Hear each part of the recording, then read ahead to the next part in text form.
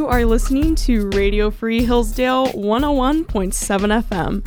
My name is Lawrence Scott, and I'm interviewing Father Robert Sirico, author of The Economics of the Parables. Thank you so much for joining us today.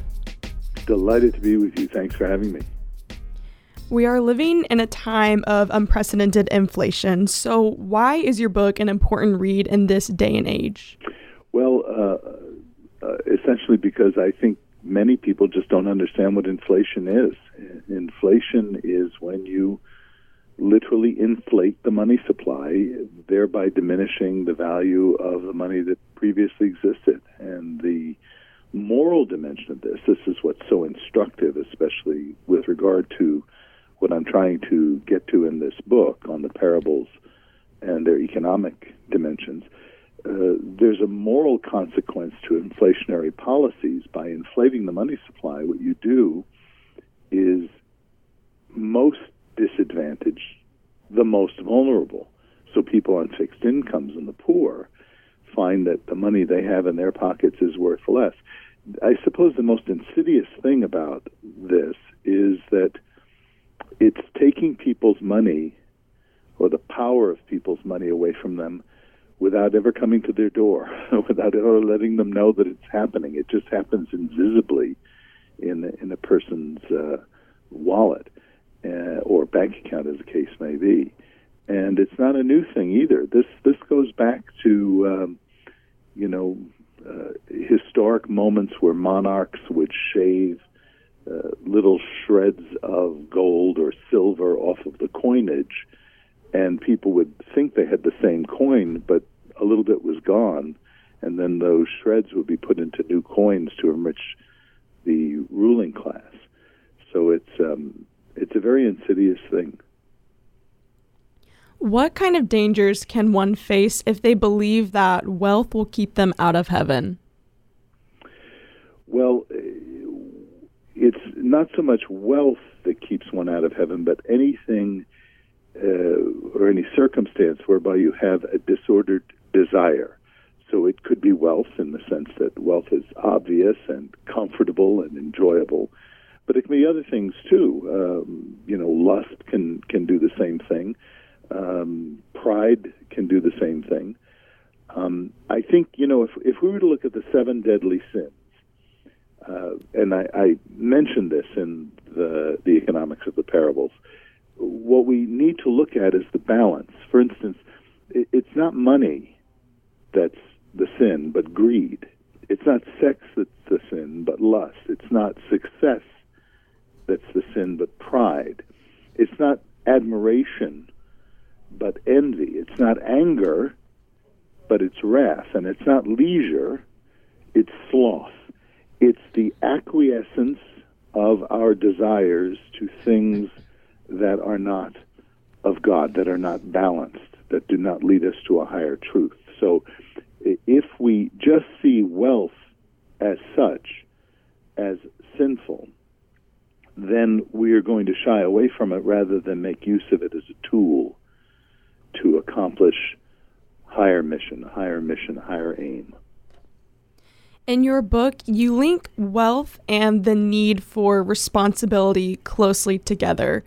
What are some things Christians can do to make sure they are being held responsible in relation to their wealth? Well, first and foremost, of course, is going to be how you produce the wealth. I mean, you can get wealth. This is why, in one sense, it's neutral. You can get wealth by stealing from other people. Or you can get wealth by serving other people. That is, when you produce a product that other people say, I need this product to make my life easier, to make my family's life easier. The first question I think any moral person needs to ask is, how am I acquiring wealth? And the wealth or the profit is the signal that you have achieved the end that you set out. If the method of doing that is immoral in the first place, then of course the end result, the profit, is going to be immoral as well. I think beyond that, we have to think about all of the virtues and obligations that are inherent in the production of wealth. That is, when I'm producing something, is it good quality? Is it does it really serve the person? And in selling it to a person, am I respecting the person I'm selling it to? Or what about all of the collaborators with me in the process of that production? Am I paying them a wage that they themselves determine is acceptable and livable, that they can live on that wage? All of these factors go into what we call the economy, which is simply the allocation of scarce resources. And every investment we make as a human being involves some level of moral decision-making because it involves our reaction or our interactions, rather, with other people. Why do so many people misinterpret the parables of the Bible that allude to wealth? Is it because they want an excuse to be greedy, or they'd like to remain lazy, or do you think it's a true misinterpretation on their part? Well, I think there are two kinds of misinterpretations when we come to what the scriptures, and in my case with this book, in particular the parables, two ways in which we can approach this that are erroneous. The first is to see everything that the scripture says about wealth as indicating that wealth itself is immoral, or seeing everything that the scriptures talk about with regard to economics is socialistic or state-centered. A classic example of that is when people read the parable of the Good Samaritan, this man who helps a man he finds in a desperate situation. People read that and say, well, here's the justification for the welfare state. And I see it very differently. And I think the problem is whether we're going to read into the scriptures our own presupposition, so that in an age where the state is dominant or people's political preferences prefer to have the state as the first actor when there's a human need, then a person reading that parable is going to see anyone who's helping another person as the action of a governmental agency. Whereas if you're really reading the scripture itself, the whole lesson of it is that this is a personal engagement of a man who sees another man in a desperate situation and is willing to involve himself physically, even with the transference of the man to a place of refuge. He uses his beast, his donkey or horse.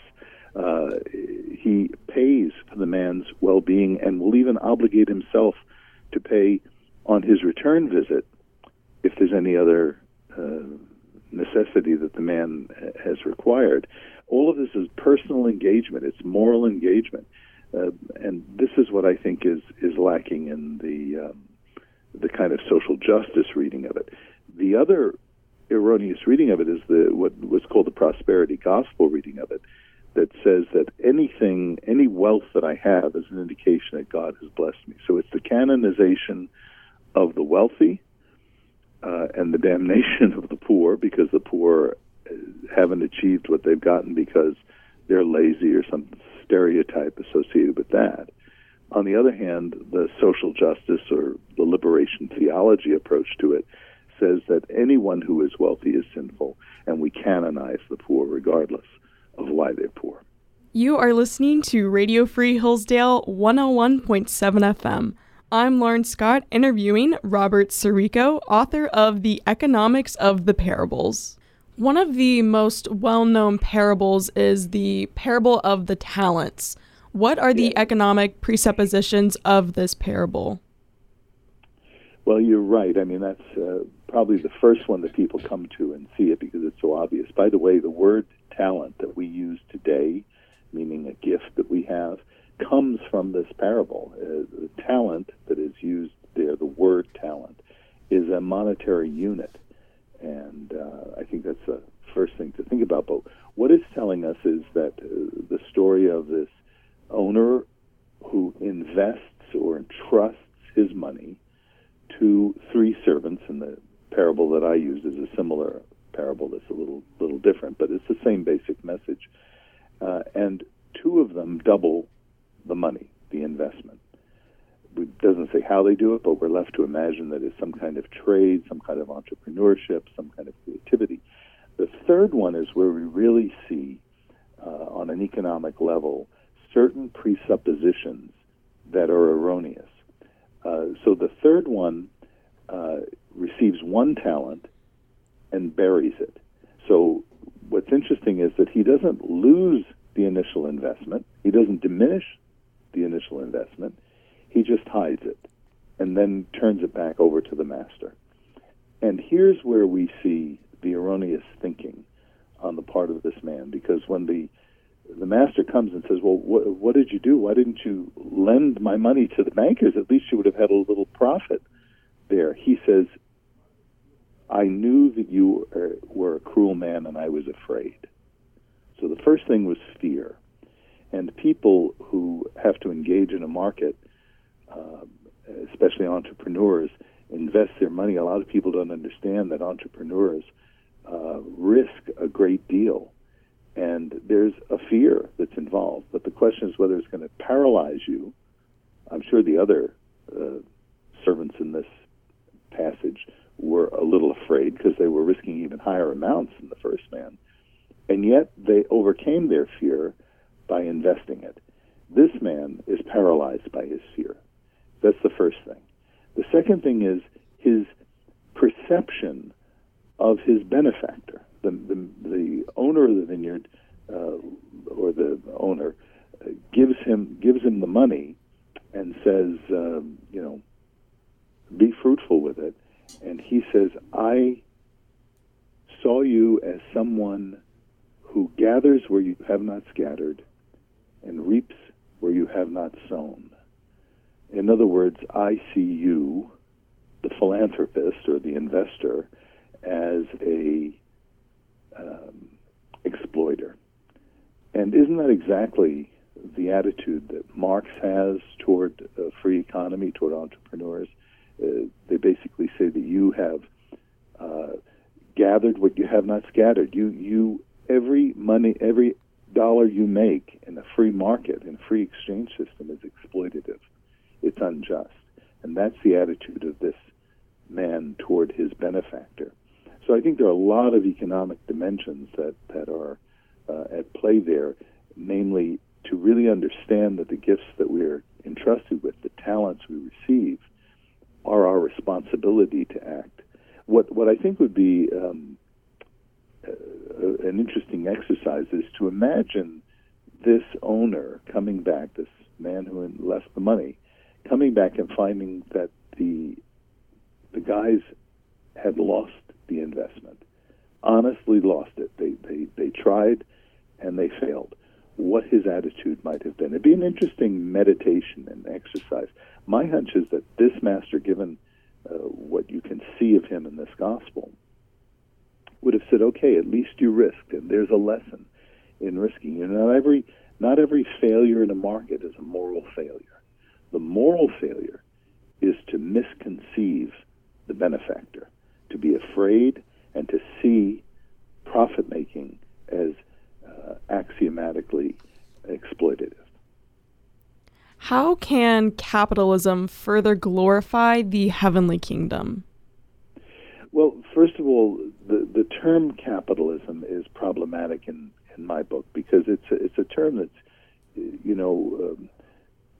used by Marxists to describe one dimension of a market economy, the capital dimension. That's the antagonism that Marxists in particular, who have the most defined understanding of the socialist idea, they see capital. Let's clarify first. Capital is a form of private property, but it's the net.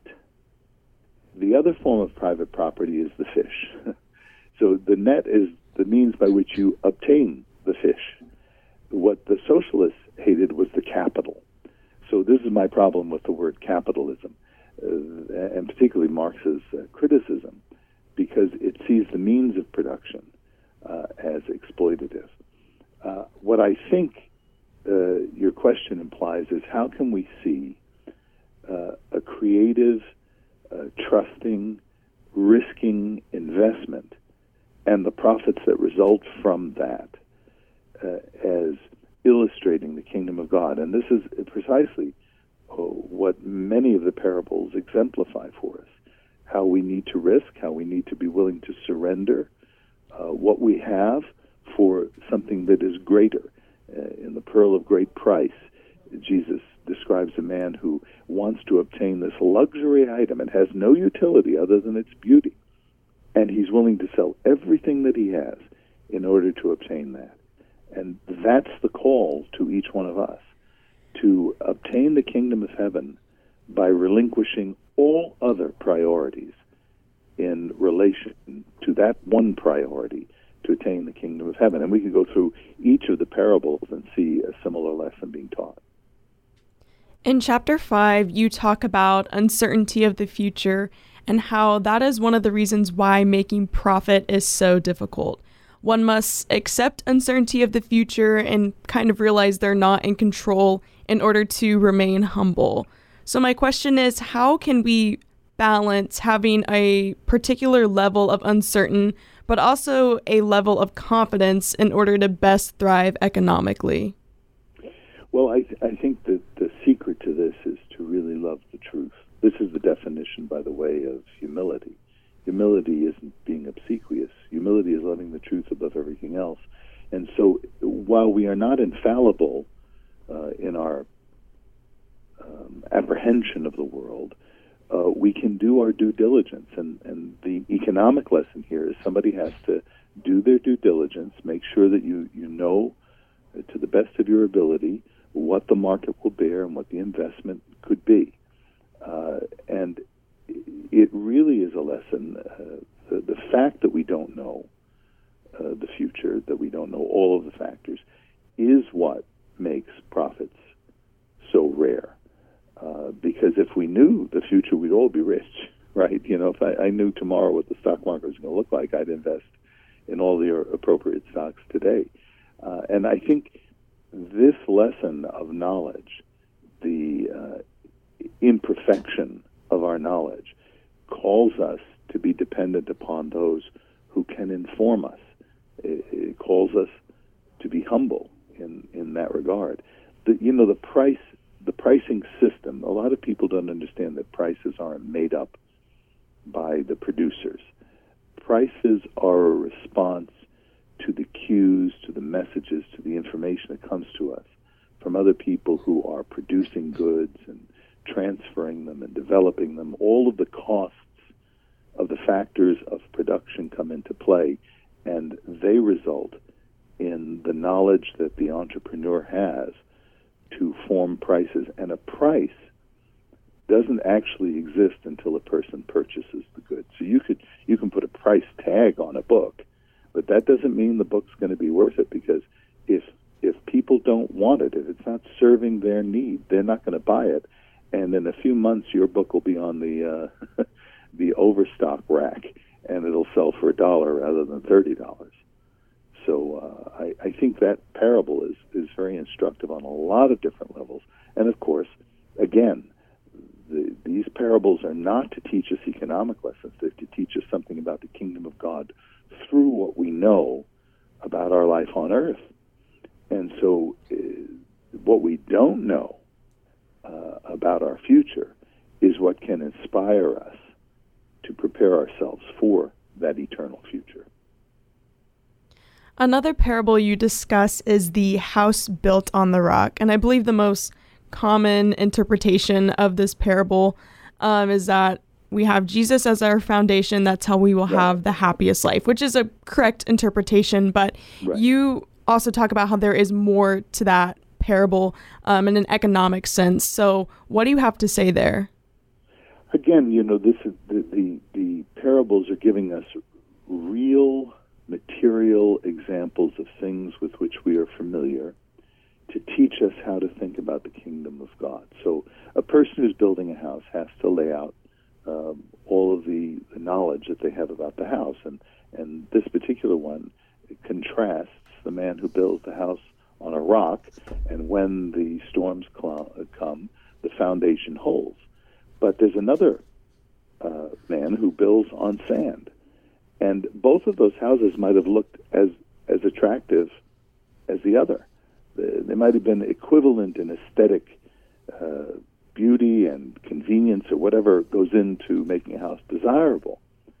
But the foundation on which it stood is really what's going to tell what the durability of it is.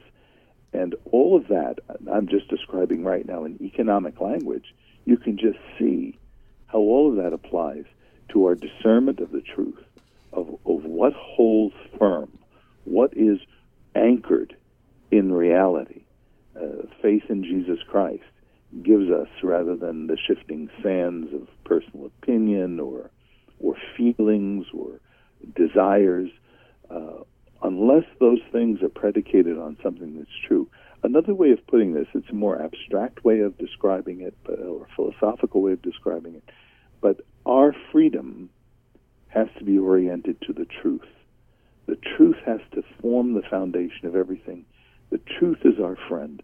There was a poster once I saw, and it said, the truth will set you free, but first it will make you miserable. And I think that's the reality of our lives, that many people spend their whole life resisting the truth, the solid foundation, because it's too hard. But what's the alternative? The lie is the sand, and it will not withstand the turbulence that we will encounter in life.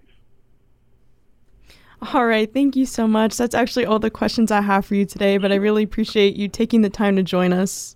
I'm delighted to have been with you. Thank you very much. God bless. Our guest has been Father Robert Sirico, author of The Economics of the Parables. I'm Lauren Scott, and you're listening to Radio Free Hillsdale 101.7 FM.